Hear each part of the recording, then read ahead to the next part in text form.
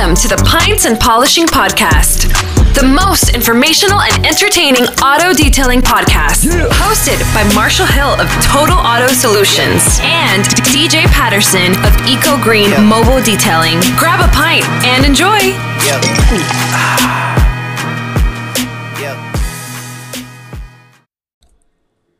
Detailers, hey, before you listen to this episode, I really want to encourage you to do two things, right? Two very easy things that you're going to benefit from a lot. First, every Wednesday night, 7:30, hop on Zoom, use your phone, use your tablet, use whatever you want. Use meeting ID 918-800-1188 and come have a beer with detailers from around the country. Hey, nothing more better than to chill in your own couch, your own patio, wherever. We got guys that are detailing. We got guys that are sitting by the pool. They're all over. You know what? We've got even ladies from up in Canada that keep hopping on. Who knows who's going to be on this Wednesday, 7:30 Central. 918-800-1188 is the meeting ID. All right, number two, the second thing that is going to benefit you a lot is also use that number and send me a text, 918-800-1188, and let me know how I can help you. We're not sure what's coming and looming, but boy, all I know is if we can be a community together, work, chat, back and forth, then we'll all grow and continue to push forward our great detailing industry through the coming tough times. Hey, this is Marty, Total Auto Solutions. Hope you make it a great day. Hey, welcome back to another edition of Helping Young Detailers. Nick, we've got a really great episode that I'm excited to hop into here in a little bit with Vinny. I met Vinny when I was in Atlanta. He actually came to one of our free pop-up trainings. You helped us with one in Vegas. I had a great time. Vinny came to one in Atlanta, met him there. Mark from Firehouse has a tent shop in Atlanta. He's in Jacksonville, but also owns a tip shop in Atlanta where he hosted the event. Vinny actually also put on a cool little brewery podcast. We went into Pontoon Brewery. And that's cool. Had a great time. So Vinny's a good dude. Yeah, he's been supportive of us, so we need to thank Vinny for that as well. Yeah, definitely. So what's new before we hop into that? What's new with you? What's going on in Vegas? It is, what's today? August 10th. Yeah, you know, we seem to be kind of in this status quo, right, around the country where we've just sort of, you know, operate all these places at, 30, 40, 50% occupancy. Restaurants and bars are still in a really weird place. I think you had an experience with that this weekend as well. But, for us, business is chugging along. We usually start to see things pick up around, school. As soon as people kind of get back into the groove, no matter what it is, whether it's going to school or having school during the day virtually, I think we're going to see the same thing for us. That's what we're banking on, and that's kind of what we're seeing now. We have some families that have kids in college and are going to go back to at least a town that they go to college or city they go to college. Right now we're going to see how normal the marketplace is for us. We really picked up August, September, October into half of November. That's really a big push for a lot of detailers, not just us. So I think we're going to find out a lot about the detailing industry here in the next 90 days. That's super interesting. And I recently did a talk where I said, listen, you can't really listen to people in another state because your market might be completely different. And so we harp on trainings all the time. And if somebody in another state is going to tell you how to do something, well, so here in Tulsa is actually the start of slow season. Got it. Around here, when school starts back up, football, cheerleading, gymnastics, like all the kid stuff events happen, all the buying the stuff for back to school, all that, right? When we were in the car wash, that's when I would take my vacation. Right about now, going into early September. These are the times we would step away here in the Midwest and through Oklahoma. It becomes the start of our slow season, actually.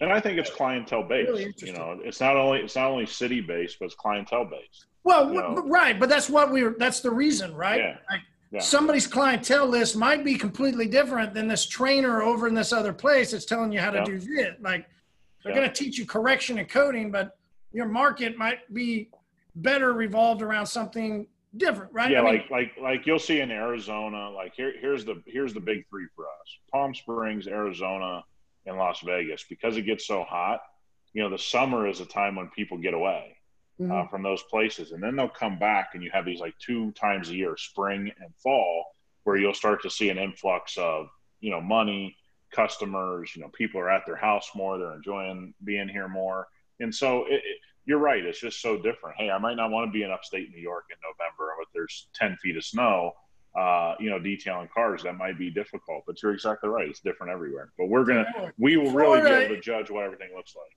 Florida, the snowbirds come down from New York, right? I think that there's 100%. a big funnel of people that run down there. Whether that happens this year or not, I don't know if they're going to social distance themselves on their way down or not. Who knows? So one of the interesting, I sent you a photo. There was a couple of different restaurants experiences this weekend. One photo I sent you was from a chain called Johnny Carino's. You said you never heard of them. I feel like they're a national chain, but maybe they're regional. I'm not sure. Really good Italian chain style type food, still has yet to reopen from the lockdown. There's plenty of, when I went to go eat, not just the story that I'm going to have to present, but when we started getting to go try and drive around to where we wanted to go eat, a lot of them were very difficult to get into. Plenty of them had closed down.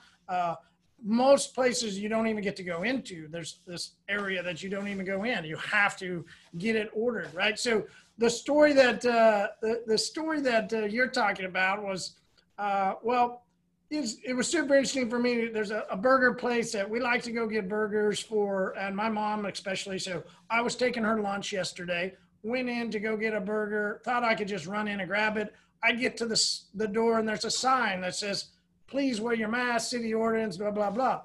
Well, you open up the door, and as soon as you get to your table, you walk in with your mask, but as soon as you get to your table, you take your mask off. So it was not a big deal, but it's just sort of like, well, like, I want to go get a mask. Okay, and I got to go through, like, the barrier that it took for me as a customer makes it less easy for me to go in and grab a burger, sit down and have a beer, right? Most likely I won't do that next time. Most likely I'll call, get it to go, and then just go about my day. And everybody's like, well, yeah, sure. Why wouldn't you do that? Well, but see the shift, a massive shift now. There became this barrier that didn't let me go in and enjoy my beer, enjoy my time. Didn't let you go in conveniently. Yeah. And now there's a barrier to me going into there. I most likely won't go back, unless I didn't have to wear a mask, because it's just, it's not convenient to sit down in a restaurant. So what happens to the whole restaurant industry? Completely nothing that we know. We're detailers, but it's just interesting to talk back and forth about so many different things that are happening around. And then in theory, we would love to bring it back to what does that mean to us, the detailer? Well, I think the thing that you and I try to bring it back to is stop thinking of yourself as a detailer and start thinking of yourself as a business owner. That's the big thing people screw up. And so as a business owner, when you look at commercial real estate, which we haven't talked much on this podcast, but you and I have actually talked a lot of personally for some things we're involved in. But I want people to understand what that means. If commercial real estate has a bunch of restaurants and they aren't able to pay rent, what's going to happen to those spaces? You're going to see for lease signs, just like you saw in your neighborhoods, right? For sale, for sale, for sale. Everybody remembers 2008, 9, and 10. People need to understand as business owners, not as detailers, okay? Because everybody wants to be a detailer. You own a business. As business owners, somebody's owed that money. And then that person probably owes someone else the money, and so on and so forth. So do you think banks are just going to take the hit and everything's going to be fine? Is that what we think happens here? Yeah, because banks are so much into giving you free shit that the banks are just going to take the hit. And so I think as a business owner, you don't have to be doom and gloom. You have to be aware. Okay. And the thing that you and I talk about a lot personally is how unaware our industry is, how unaware how they come across, how unaware they are about stupid shit said online, how unaware they are about how everything affects everything. Well, here's what's going to affect you. Your restaurant experience is my restaurant experience. I went to my first restaurant on Saturday since this whole pandemic. First time I sat down. Nothing about it I want to experience again. And I'll take it a step further. You said, well, I'll probably order it to go. I actually believe that's not going to happen. You're just going to cook your own food at home with your family. And we're going to go back to that 1950s style where more people, that's why grocery stores really became hard up to keep up with everything. They had more people in the store now in the last 6 months than they had for the previous 10 freaking years. Because we went from this, we all cook at home to we all go out mentality. That shift is now coming backwards. And so where does that leave the restaurant industry? Where does that leave the commercial space industry? Where does that leave your local strip mall owner? Where does that leave everybody? Well, if you common sense walk your way through this, the reason I bet Johnny Carano's didn't open up is pretty simple. Because I have a customer that owns a lot of bar and grills here. Guess what? They can't make money at 50% occupancy. And so they don't open things because they can't make money at 50%. So the Italian place corporately probably understood, if you're going to make us do business at 50%, we can't be profitable. We can't pay everybody and make money at 50%. So it's better to just stay closed. And we are experiencing that here. We have some bigger chains here we're seeing locally that aren't opening up all their places because they can't make money at 50%. And so they're artificially being punished because, again, if I can take my mask off in the restaurant, why are we going through all of this? The common sense of it is, I think, what we're trying to get at. We don't want to make this political, Marty. We've stated that, privately, and I'll state it here. But we're starting to lose common sense in the world, and it's a really depressing thing to watch. But there's also going to be a ramification of this financially. We just don't know when, or how it's going to look exactly. Yeah, and the ramifications.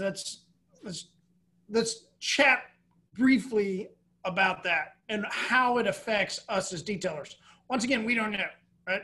We have not foreseen into the future. That's not our gifts. Nick actually does have a really great person in Vegas that you can go to.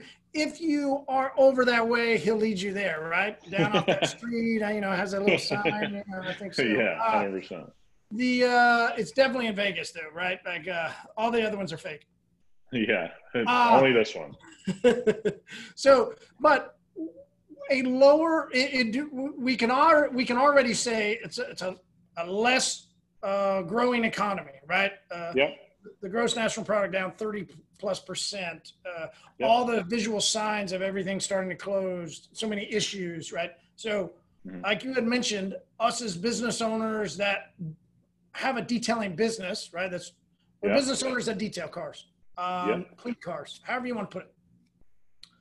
How would we, seeing these things happen, hearing what's going on, how should we look, adapt, change, give two rips about? There's plenty of people that still don't care.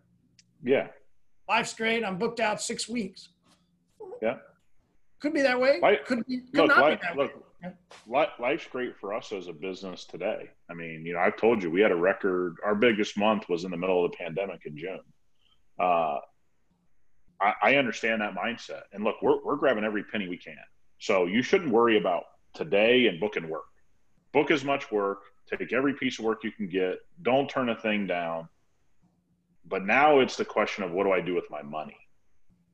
If something is coming, the only thing you can do is stockpile money as a business. There is no other defense. Like, you're not going to magically become some kind of Bitcoin whiz and go, make $1 million if you haven't been doing Bitcoin, right? Like, that's not going to happen. So you got to just buckle down as a business. Sort of a common sense approach right now is, let me stack some cash. Okay. We just talked about eating out. It's not that fun anyway right now. Don't eat out. Don't buy all the shoes you used to buy. Don't go do this. Don't go. Every penny you can save into your business, save it.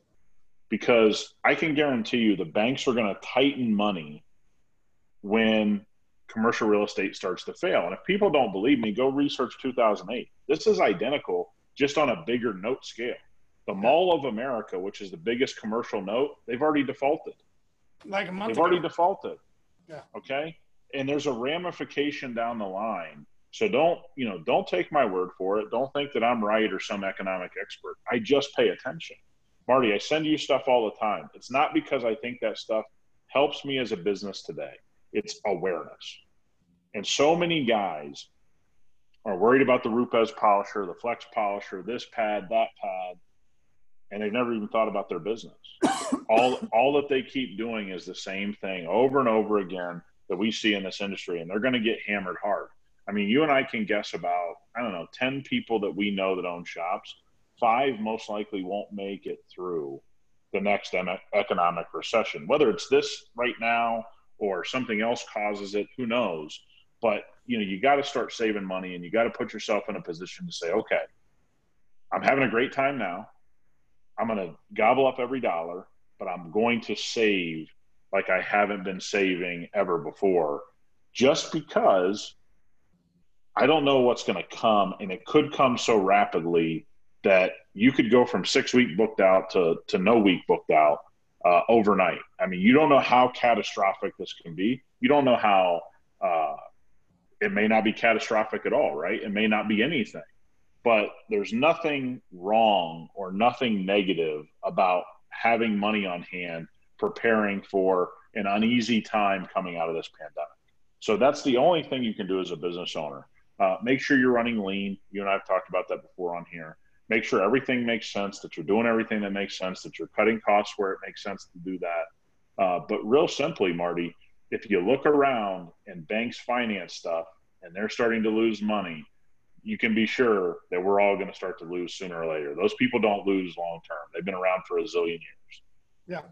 So eventually the river does, some places that we like to go fish, eventually the river, the stream might dry up, and we might have to move down the street or go find a new area. I mean, there could be, or, there's plenty of people, I know there's people up towards the Northeast that even though there's a lot of COVID issues, the economy up there still seems to be doing well in some bubble areas, and they're just still exploding. So, it's not a guarantee over the whole country, but it's just put in your back pocket, young detailers who have not been in business through the past recession and have only been in business the past 5 to 8 years, then you don't know what it's like. And so you really just listen. Okay. At this point in time, go ahead and listen and do as suggested. It would be one of the best things for you as a business owner. But Nick, do we pull back? Like, we're going to save and stockpile, but we've talked about too, right?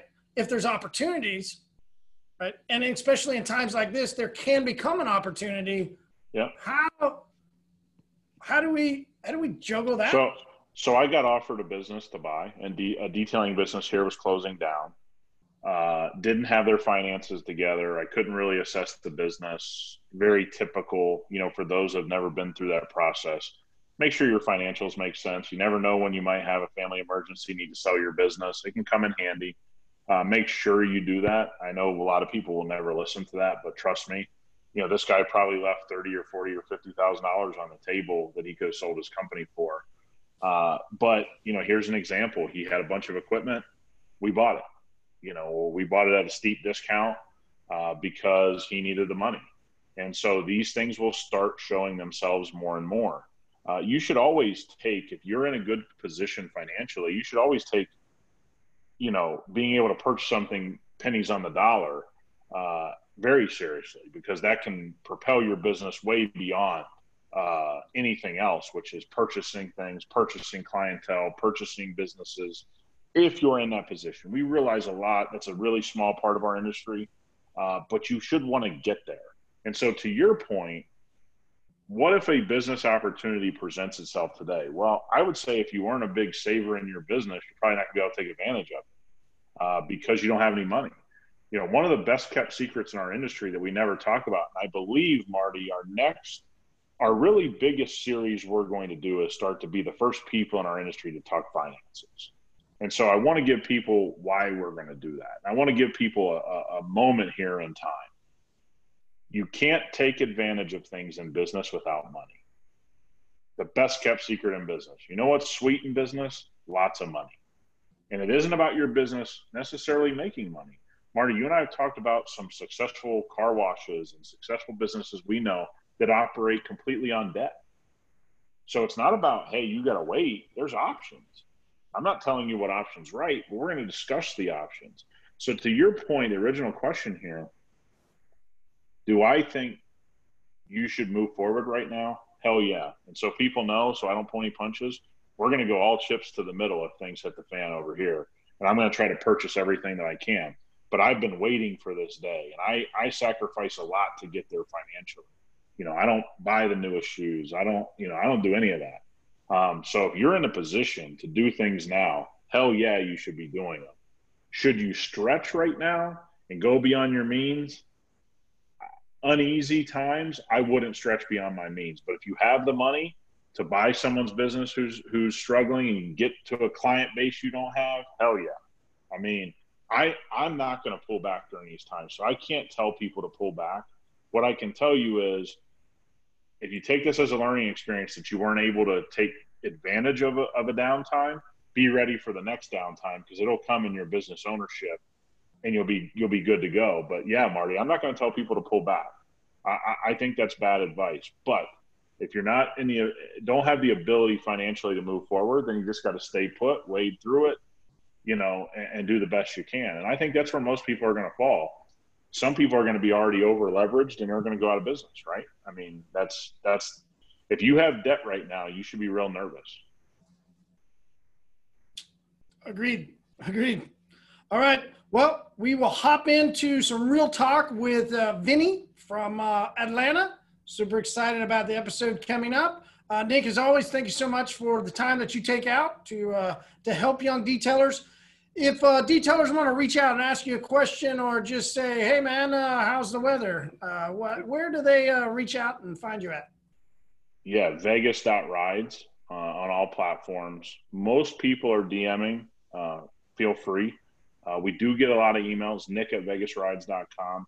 Marty, we get a lot of cool stuff and people that have really included us in, hey, check this out. Hey, look at this video. Hey, look at what this guy's doing. Hey, what do you think about this? Keep them coming, man. All we're trying to do here is give information. And I can't thank everyone enough for the emails and DMs. It's pretty cool, man. It's really cool. Cool. Awesome. You can find us at Total Auto Solutions. Look us up on the Pints of Polishing podcast. Shoot me a text, 918-800-1188. Any of those questions, too, would be awesome. If you're in the Florida area, we will be having a free pop-up training. Already getting a lot of great feedback on that. It will be August 29th at Justin Lobato's shop. So if you're in the Florida area, we'll see you there. Nick, thanks as always, man. And stay tuned for Vinny from Overalls Detail. Thanks, bro. Thank you, sir.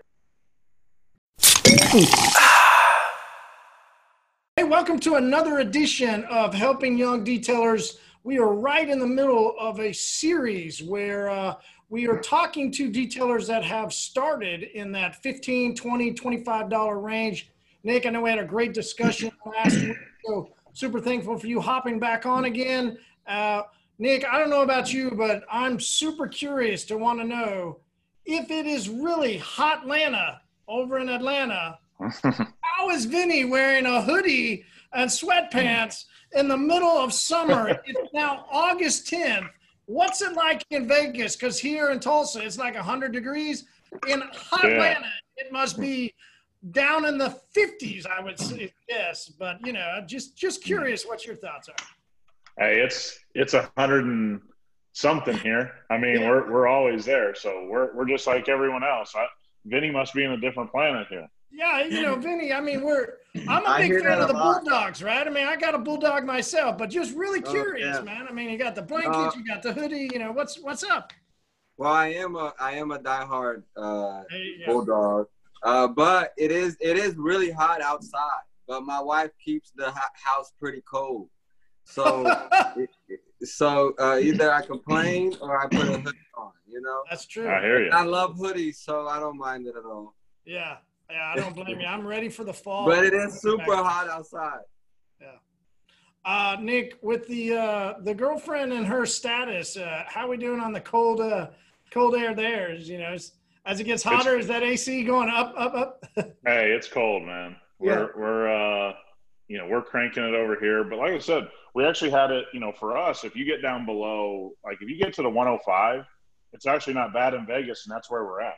So we're not really experiencing, that prolonged 115 degrees that we normally do. So, hey, no complaints over here. Things are going well. Man, we had a chill week last week in like the 85s to 90s. It was pretty unbelievable. So, hey, Vinny, enough about the weather, man. Let's hop right into it. You've been on the podcast a couple of times. We hung out when I was over there in Atlanta we did a lot of fun stuff. We had some trainings. We drank some beer at a really good brewery. He put together an event, one of our little episodes, and we went up to the Pontoon Brewery and drank some beers, had a really good discussion.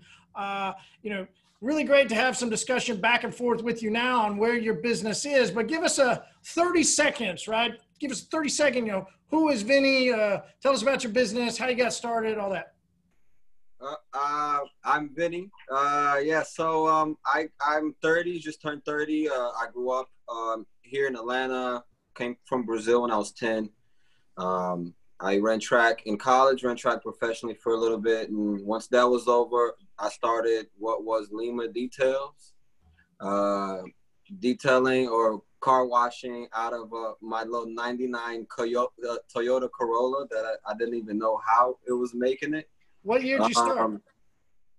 I started Lima Auto Detail probably in 2015 maybe.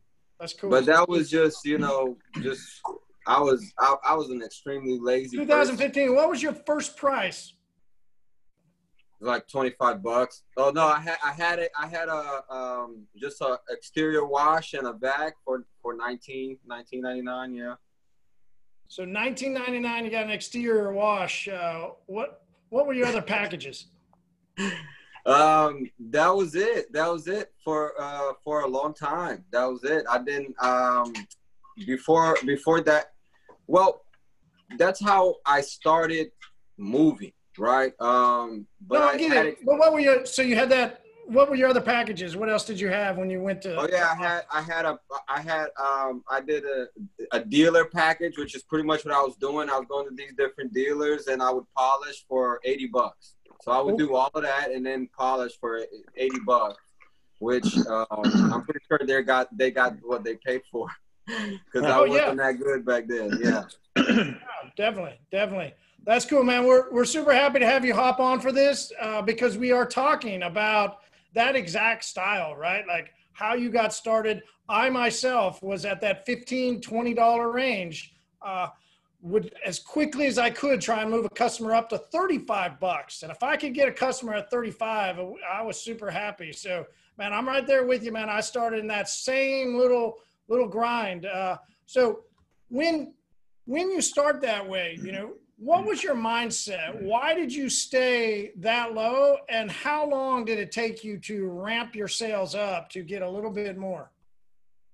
Well, it didn't take long at all. I also in between that, I have a background of dealerships. So I went to a bunch of dealerships.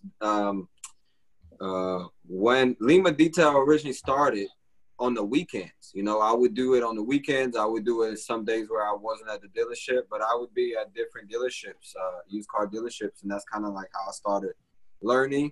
And then I just went back full time at the dealership because I wasn't good and I needed to learn. So I started, learning because at the dealership, you can really mess up and just keep working, Yeah, right. A lot of people hate on dealerships, but That's exactly right. You know, Nick, I know you're biting at the chops to hop in and talk about that, because that's exactly what you tell people to do. Go get a job and work your craft a little bit more.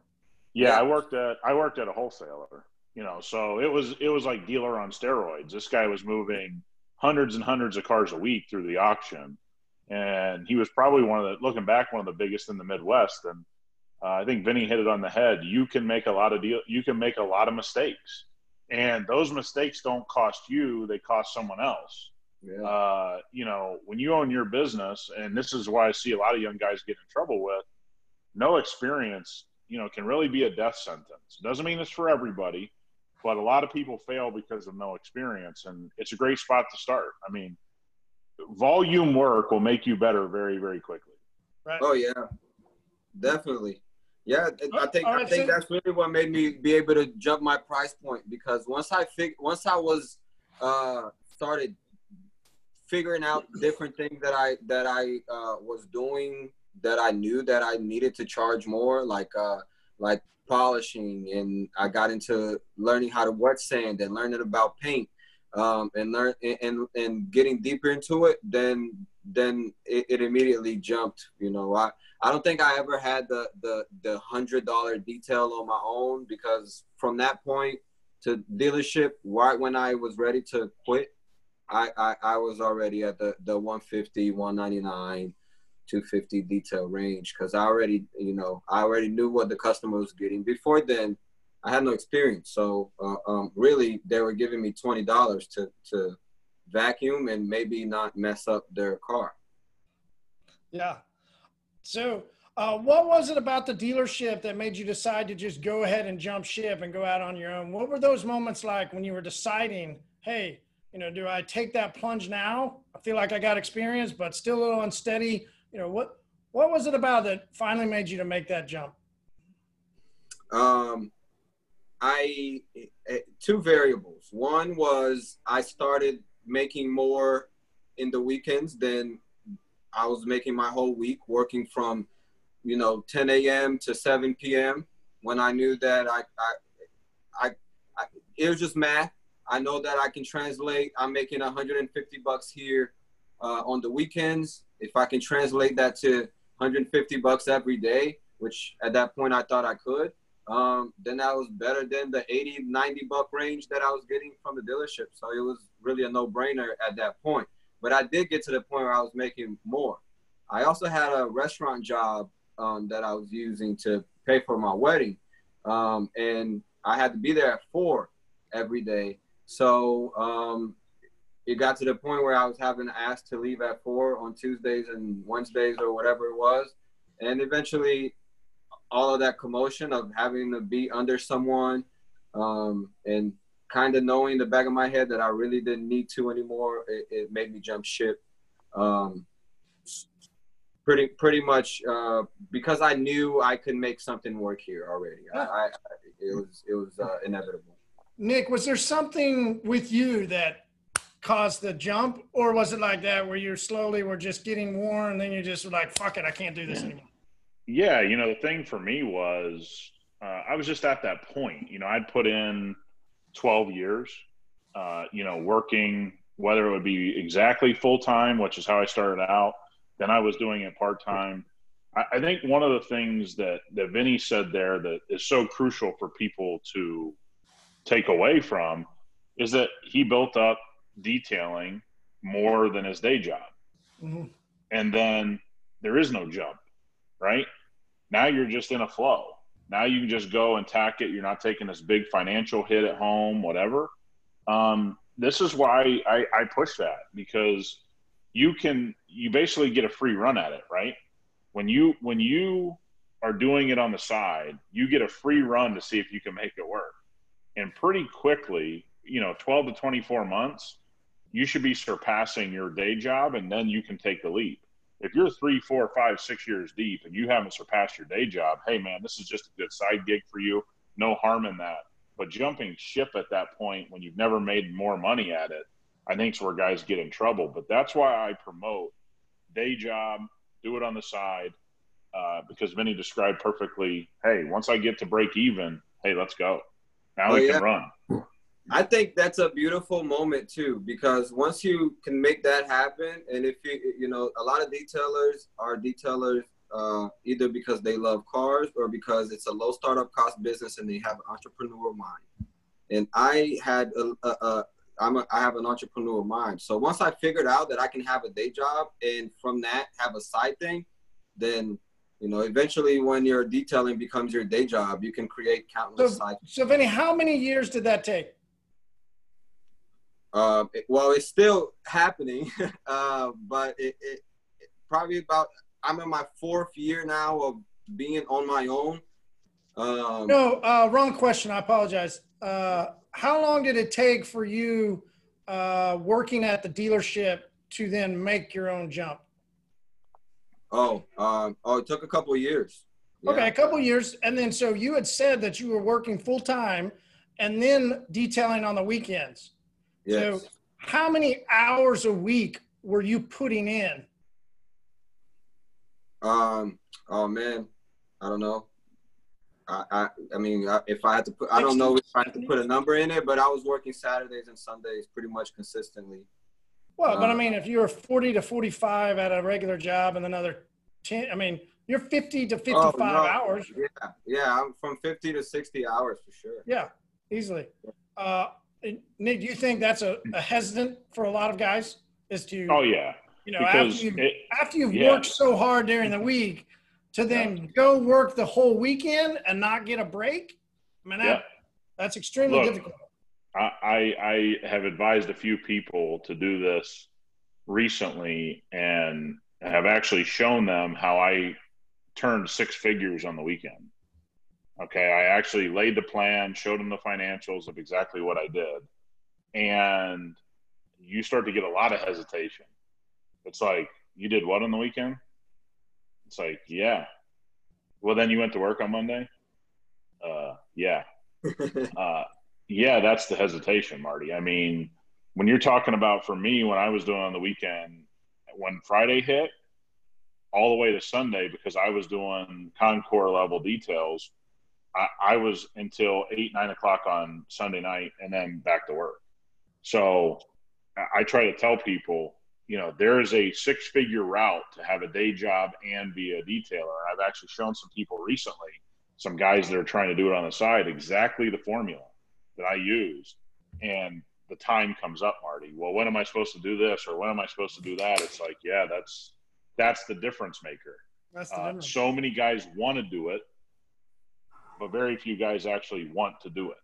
If that makes sense. It's hard, man. It's hard to motivate yourself, and you got to find it, you know, in yourself or find it externally. You know, you got to learn what works for you. I have a weakness, which is working like late at night. That's why I hated the restaurant. I hate that shit. I hate working at night. It depresses me to have to work through the day and then work at night. So I had to figure out a way to work on it because I knew that it was needed, right?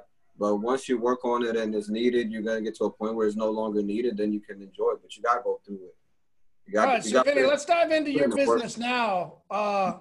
I'm guessing now you're saying you don't work nights and weekends is kind of what I heard right there. So, you know. Nights, I don't work nights. I don't work nights. I don't work nights, but I do work weekends. I don't like to work on Sundays, but I usually have to. You know what I'm saying? I usually have to. Yeah. Weather in Georgia really affects your plans to not work on Sundays. You know, I have some clients that you got to just move on with it. Yeah. But business is good. I agree too. I think you need at least a day. I mean, the most you can take a day, the better your body will end up being long term. But there are plenty, right? Nick, I did it too. I did it for a fucker. I worked for a guy and worked 7 days a week trying to open a chain of car washes and literally worked 7 days a week for that fucker. So I get it. You know, I generally work 7 days a week now anyway. I just happen to be able to take a Sunday to be more inside and not, you know, not as much rough on your body that way. I'm just telling you, as you get to old fucker status like me and Nick, it really does take a wear on you. So, well, that's why it's so important to build your business properly too, Marty. I mean, that's what we should say. You know, if you're 25, you know, if you're 25, what you should be looking at is how by 30 am I doing less? And how have I hired people? And how, you know, too many guys are looking at the here and now and their problems, and they're not seeing, hey, there's actually bigger problems to fry here. How are you going to get out of the everyday grind, out of the everyday cleaning of wheels, et cetera? And Marty, you and I have come across a lot of people that are really successful that are still holding a polisher, but that's really rough on your body. And now you're directly trading time for money. And that's not, to me, really running a business if you look at the definition of it. Yeah, agreed. Hey, so Vinny, let's do some quick Q&As. Let's hop into where you're at and how you got there. Just so my mind will go back to it. So now you were 2 years into the dealership, and then did you say 3 or 4 since then? Oh, it's 4 now. So I learned to detail in college.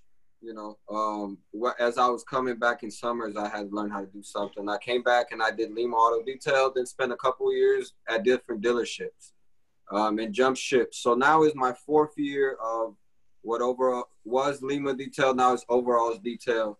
At a certain point there, I decided I had to completely rebrand. I hate the idea of having my name on it or a name. I knew I needed a rebrand. And I knew I wanted to go the brand route. So that's what really I've been working on, is creating a brand while detailing. We're opening up a shop now.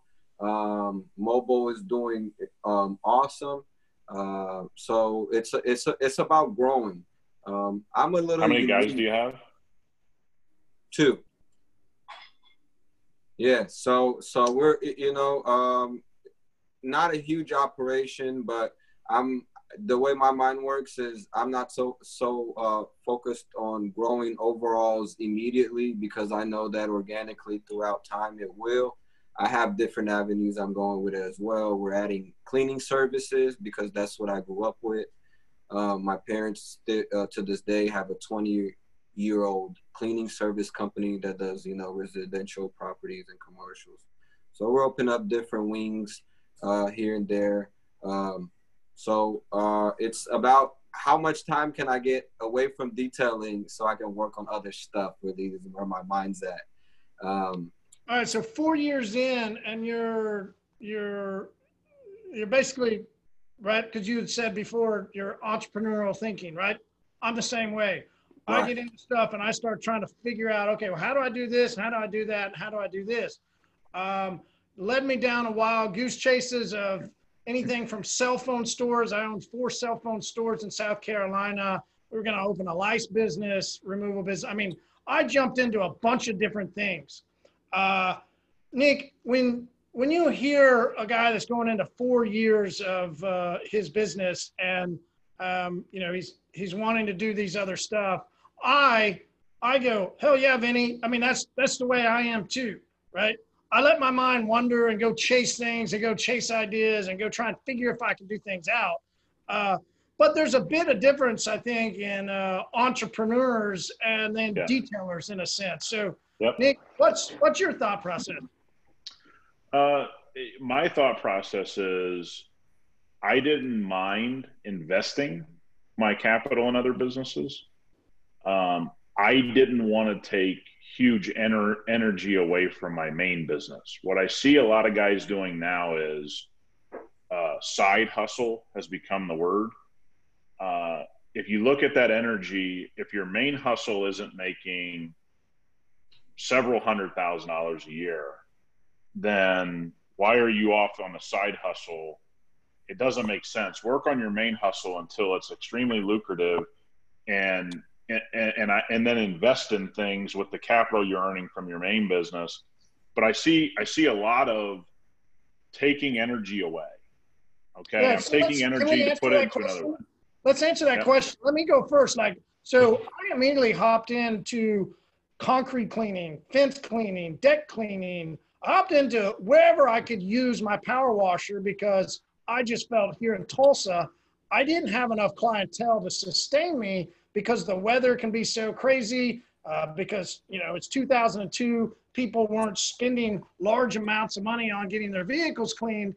especially through the Midwest, right? These are all going to be excuses of why I did it, but that was just the theory that I had. I didn't think that I could fully sustain myself just on mobile detailing. So if I could use my equipment to do other things, then to me it made sense for the business. I think that's a startup issue though. When you're starting up, we all do everything to survive. What you should be graduating to, and I think you've proven this with your company now, you and I have had a bunch of conversations about focus. The minute you become more focused, the better Total Auto Solutions does. When you become less focused, you find, okay, you know, I took some time down this rabbit hole. You know what? I got to come back to Total Auto Solutions. I came back. You guys have a record month, whatever. So I think we've all been where you just described, where we're just trying to grab money because we're starting. Okay, and that's very natural. But once you kind of get, and this is why I use year two. If you're to year two, your detailing business should be sustaining itself. It's a service-based business. It should spread by word of mouth, online advertising, et cetera, pretty rapidly if you're good at what you do and you provide a service that people want. The next part of it is I see guys in these very early stages taking all this time to do something else. You are putting your equipment to use. What I hear a lot of side guys doing, or side hustles now, guys are selling clothes on the internet. Guys are doing, trading this or trying to go do this.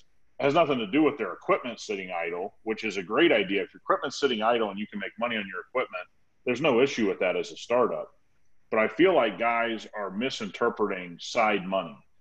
Side money, when you talk to people that are way more successful than I am, they got their main business, and then they're taking capital from their main business, investing in something else.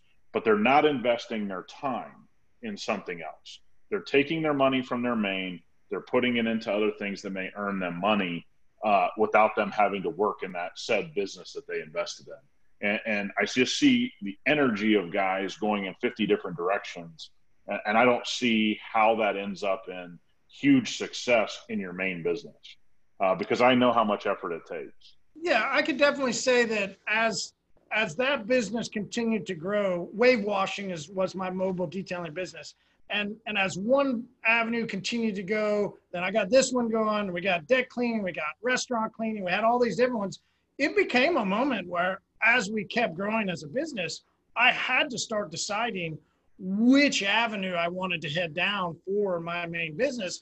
And I did kind of bring in the ropes a little bit. We consolidated some stuff. I did away with some accounts. I actually got rid of the whole concrete cleaning and all that business when I went into the car wash. So there was a moment where I went, okay, I have all these side things going on, but you're right. I mean, even back then it was like, okay, I need to focus down. So Vinny, when you hear those thoughts, right, like by no means do we want to say you got to do something, but just when you're thinking through it and you're year 4 and you realize how hard it's come for you to get to here, why do you feel the need to go out and start all these different things and not just keep trying to grow into the next and keep going? Like, what is it about it?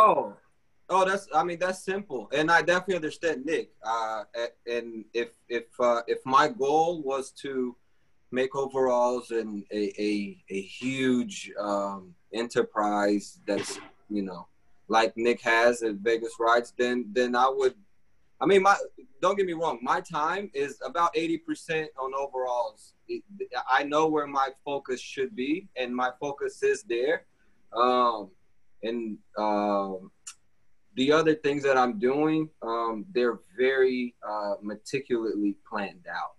And I do a lot of art outsourcing with people that I trust because I understand that my bread and butter is overalls detail.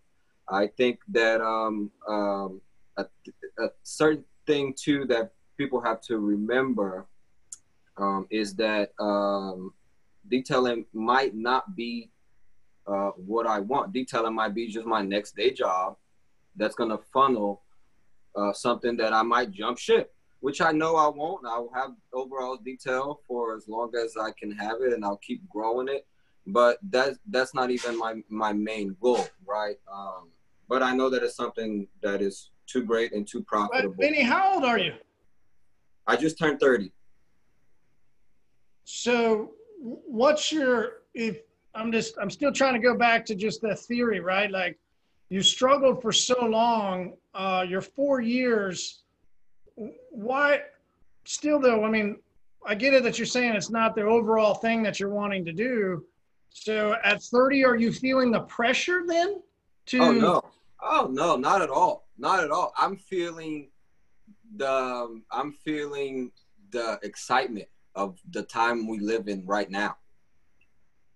And it's a time that I'm a creator. I figured out by creating overalls detail that I am in love with creating things. And to answer Nick as well, the reason I would like to branch out and is because if I don't, then there is no overalls detail. Like I need to be motivated.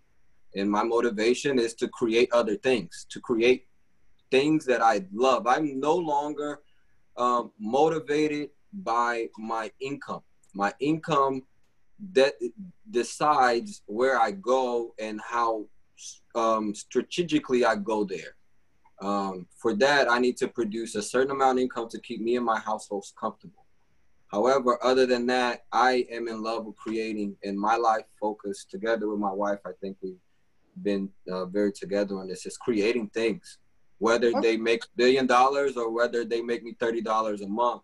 Sounds good. That would go into the theory where I say, hey, you know, it's actually something we've been talking about. I did a free talk, Free Thought Friday on and Motivation Monday on spending time creating. And as an entrepreneur, we should spend time thinking and creating and doing stuff like that.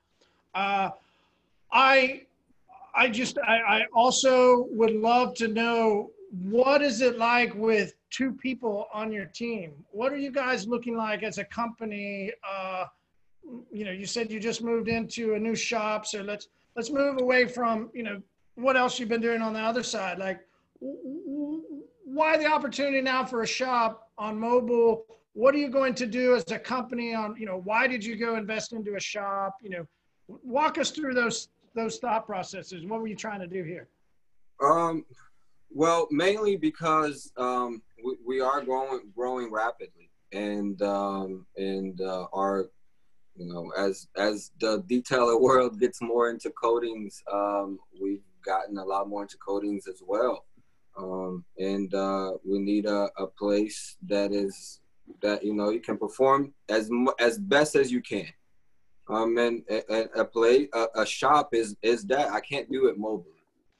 I cannot do it mobily when it comes to some high ticket items, and also to start sitting down, just like you guys were talking about, being a certain age and still holding a polisher. I definitely don't want to do that. So it's also about me starting to migrate and putting actual trust, which is very hard for me, putting trust into guys and being like, okay, this is my baby, but now you can go out and do my mobile here and that, and now hang back here more and do some. I think strategically it's growing. Totally get it. There's, like I said in the previous message to you, like there's no right or wrong answers. We literally just want to have an open discussion to try and figure out why some people do certain things.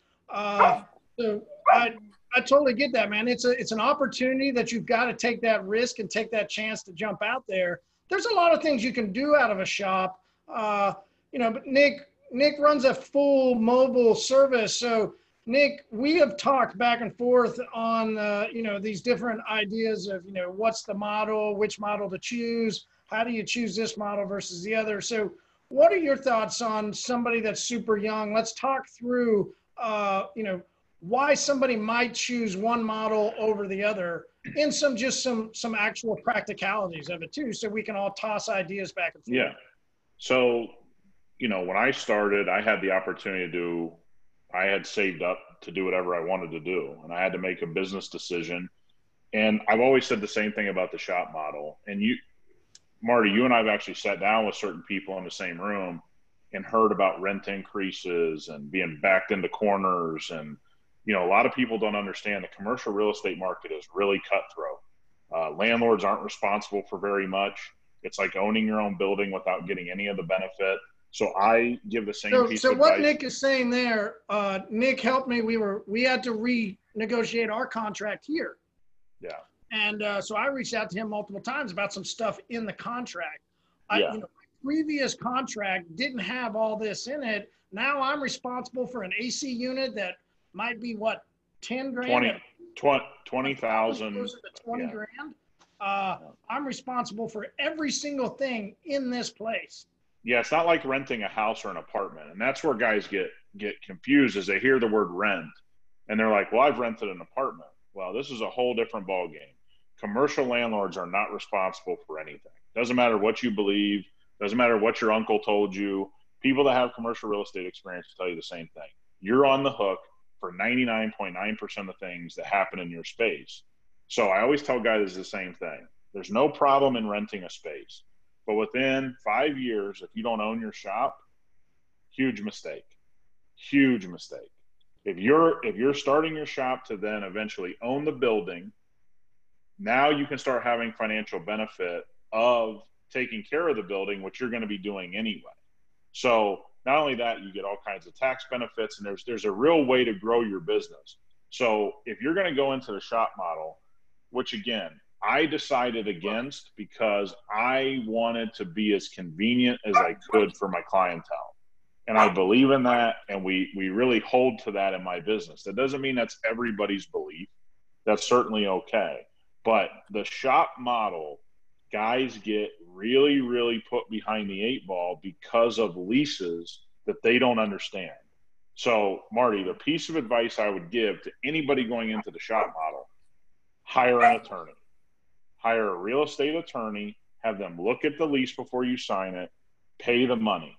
If you're worried about that $1,000 or $1,500 or $2,500 to the attorney, you can't afford the shop. Period. End of story. And Marty, I gave you the same piece of advice that I've given a bunch of people. We just have to, encourage guys. These landlords are not your friends. I've done a lot of stuff with commercial real estate, Marty, like I told you, and it's to the T exactly what you went through. They just back you into corners. You don't have any say in what's going on.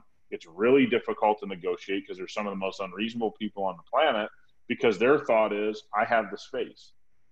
You don't want to be here, I'll find somebody. Whether they're right or wrong with the next coming recession is remaining to be seen. But to me, the shop model is so dependent on you controlling your future in that building that I just don't think guys talk about it enough. Yeah. Vinny, thoughts? I never thought of stuff like that when we moved in here or when we went into places. I never thought about that. I just literally wonder how many guys moving from mobile into a shop understand the liability that could happen to their business. What do you think? What is it? Yeah, but I've just experienced some of that, in these first couple months where we were getting things ready and set up. Ran into a lot of roadblocks with the landlord. I looked at it from the point where, okay, well, this is how I learn.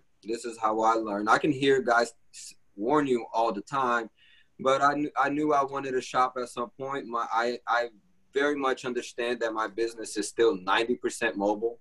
And it probably will continue that way. Well, what were you doing? I am cognitive of these hurdles. And we'll get through them. Well, were you doing it out of your house? No. So I've always been mobile. Within the past. I know I'm not asking the right question. When you left to go do mobile, did you start out of your house? No.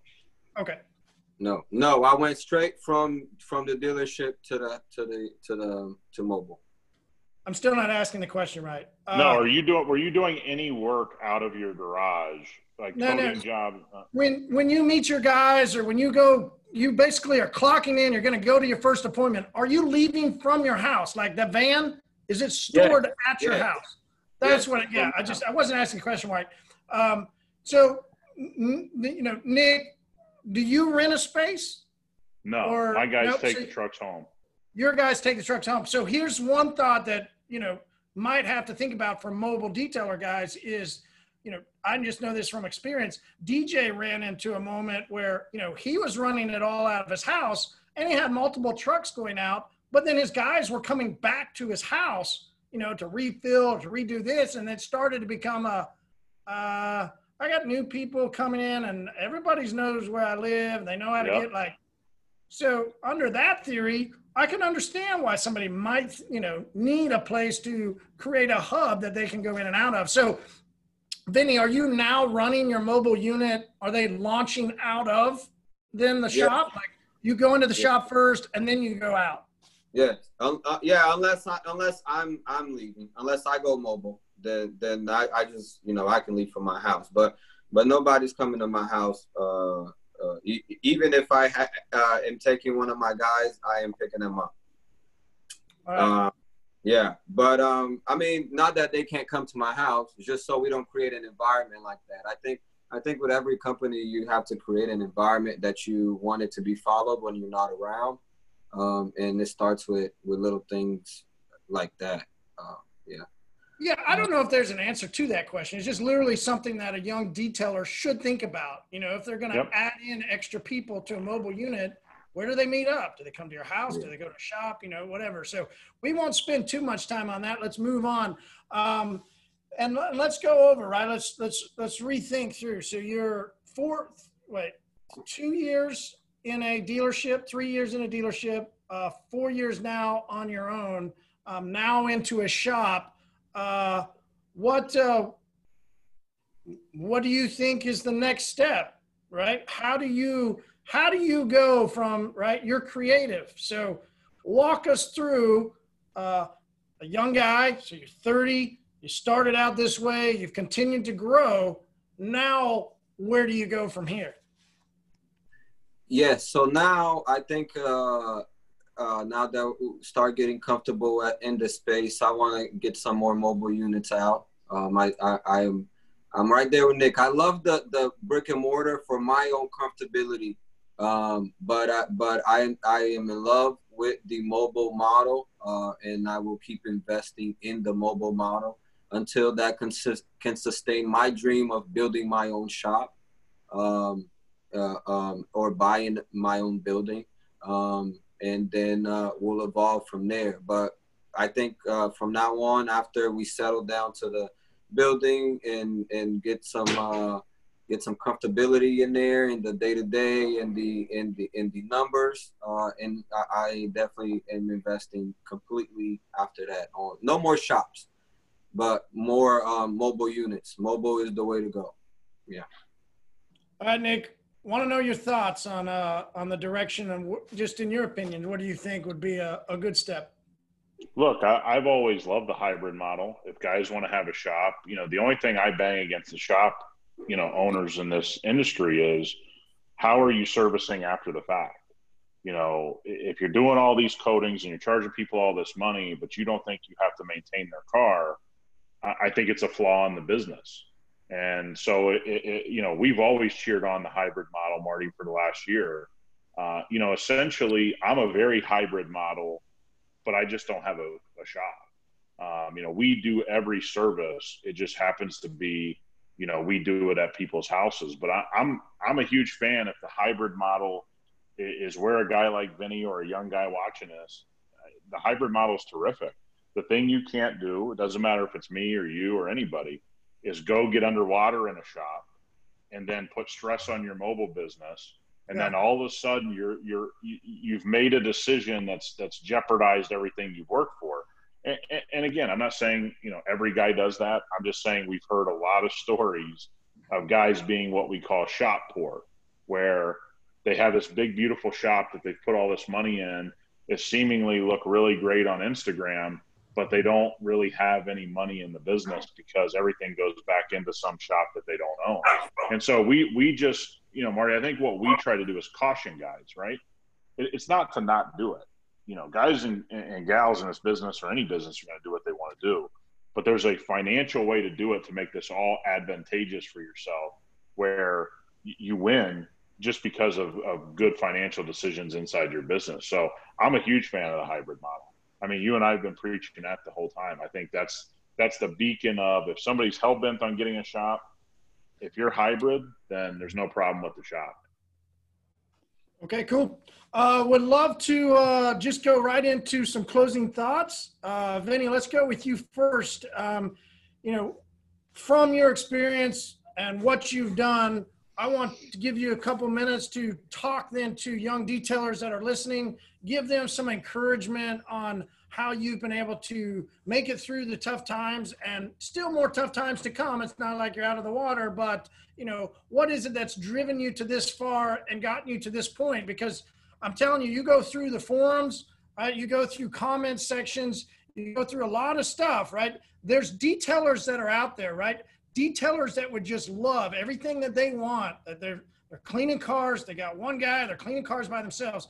They would love to have a shop. It's like the pinnacle of where it right now in our industry, it's like the pinnacle to have a shop if you're a mobile detailer. So you've achieved a new status in a sense. You have grown your business and you are expanding. So give some word of encouragement to those young guys, to those hustlers that are grinding it out in a mobile setting day in and day out that really want to have a shop in their belt. Well, thank you for that. I don't feel that way. Like I've reached a certain, but I appreciate it. Well, in a sense you have. I mean, there's a lot of people that can't even make it 4 years as a mobile detailer, right? I mean, there's a lot of them that go out of business, especially starting at that 15, 20, right? And then to be able to do what you did, it was a skill set, right, man? There's few people that can even own a business. So take the applause. It's a good thing. Thank you. Yeah. So I think that it's learning patience. It's learning patience because through patience, you learn to learn.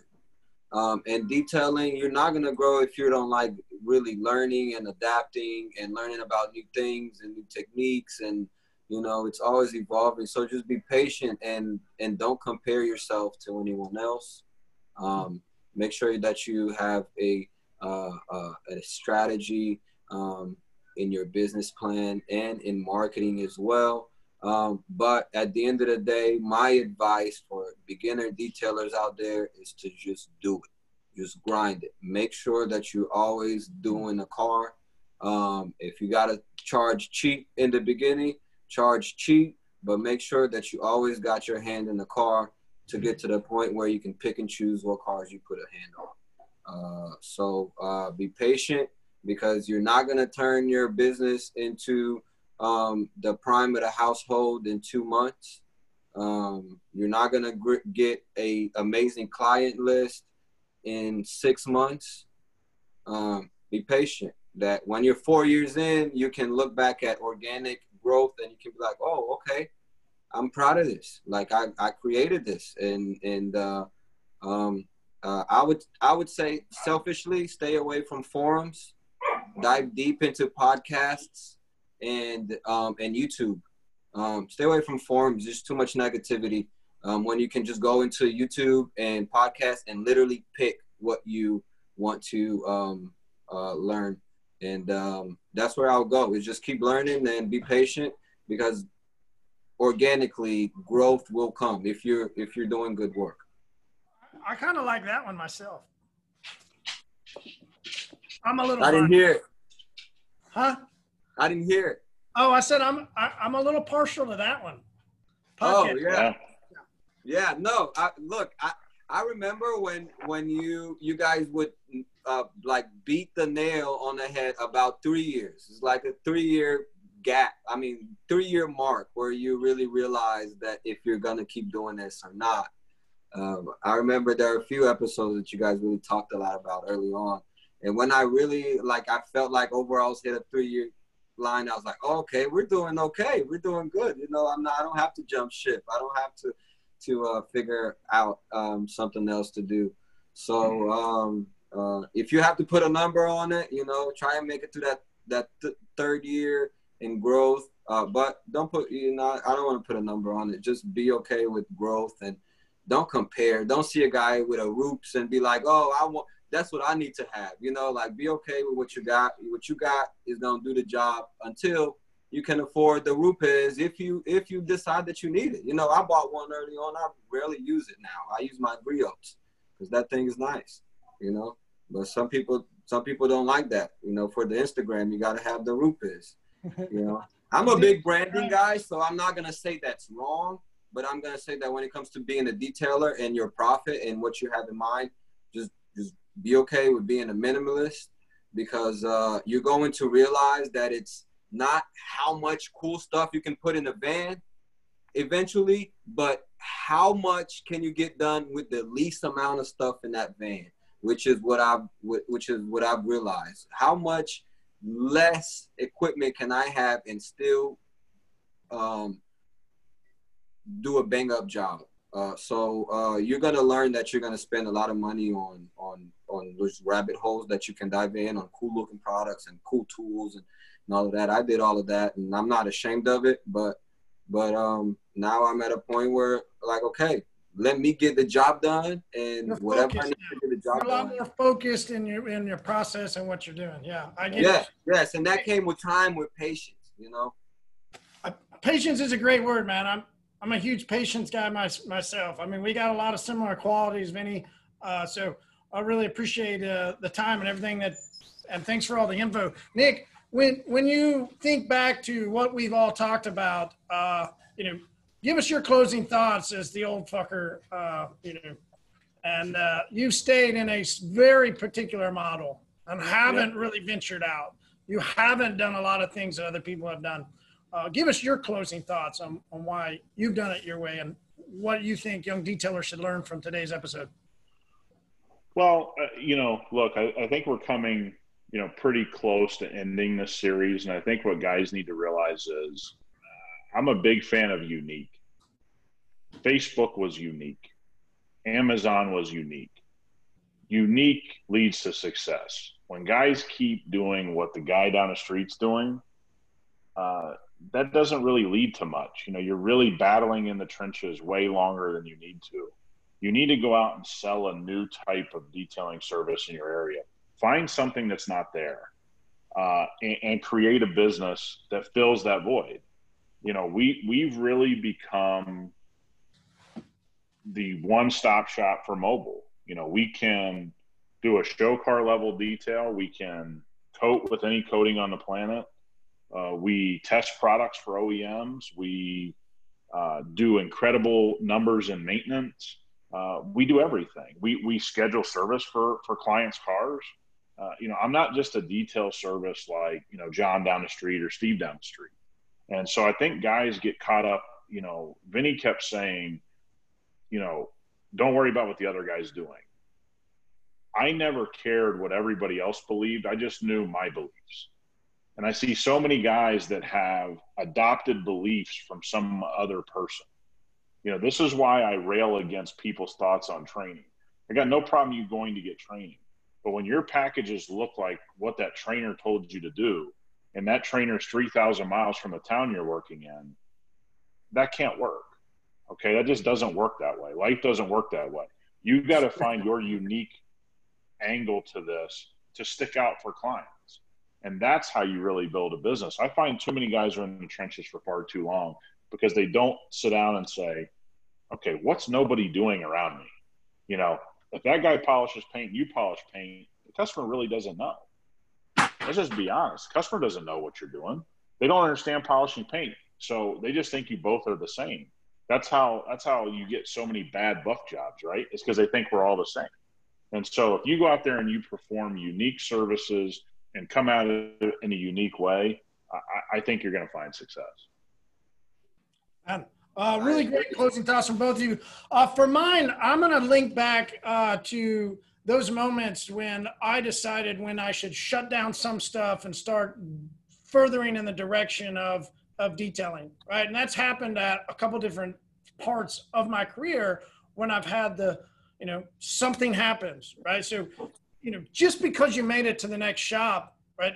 The theory that you'll be there for the rest of your career is very slim, right? You most likely will move around to a different, or like Nick says, really the best business thing to do, not detailing wise, but the best business thing to do, which could then also lead to detailing wise, but would be to own your own shop. I'm learning that too. And so that's a thought process through our head of how we can start scheduling to hopefully one day own our own warehouse. It would just make, more sense. But when you're jumping out there, if you're a young guy, I think there's two sides of it, right? If you're hustling, you got one guy that you're cleaning cars with.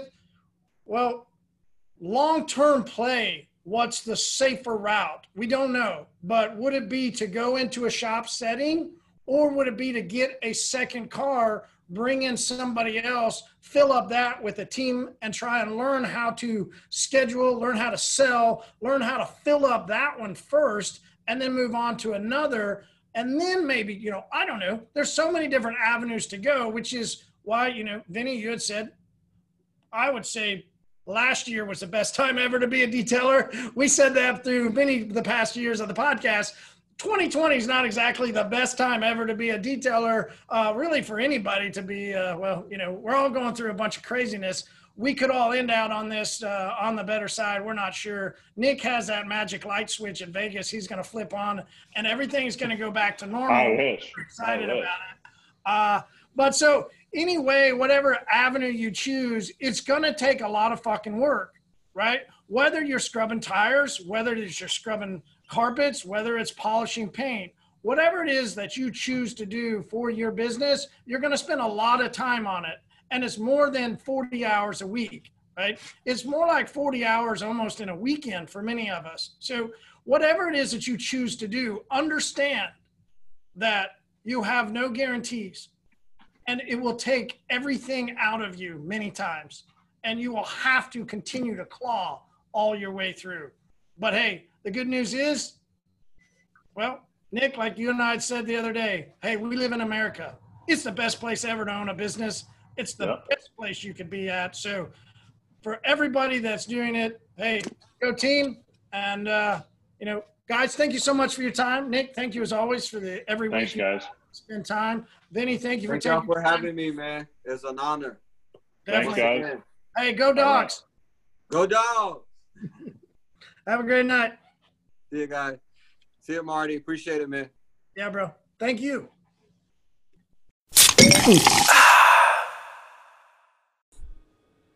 Hey, remember when I told you were going to love that episode? Whew, was that not an amazing, great episode? I know I enjoyed it, so I hope you did too. All right, next, hop onto the Zoom Pub. You know it was coming. Man, we really love those times. They're really great. So if you like drinking beer, Zoom Pub every Wednesday night, 7:30. Meeting ID 918-800-1188. Hey, it's virtual. You can chill wherever and drink beer with other detailers. What a great idea. All right, the other thing that if you guys would be so humbled to do, so privileged, whatever, I know we would be humbled. Would you be privileged? I think so. I'm going to go with that one. Hey, if you would leave us a review, I know we got some bad audio. I know sometimes we fuck things up, but hey, overall, hey, we're some detailers that just like to have fun, drink beer, and enjoy each other. So leave us a review. Go give us a rating. Would love to get your feedback. And as always, hop on to find Pints and Polishing Podcast at Instagram and shoot us a DM. Let us know all the great things that you're getting out of these episodes. All right, hey, this is Marshall Total Auto Solutions, and I think Make it a great day.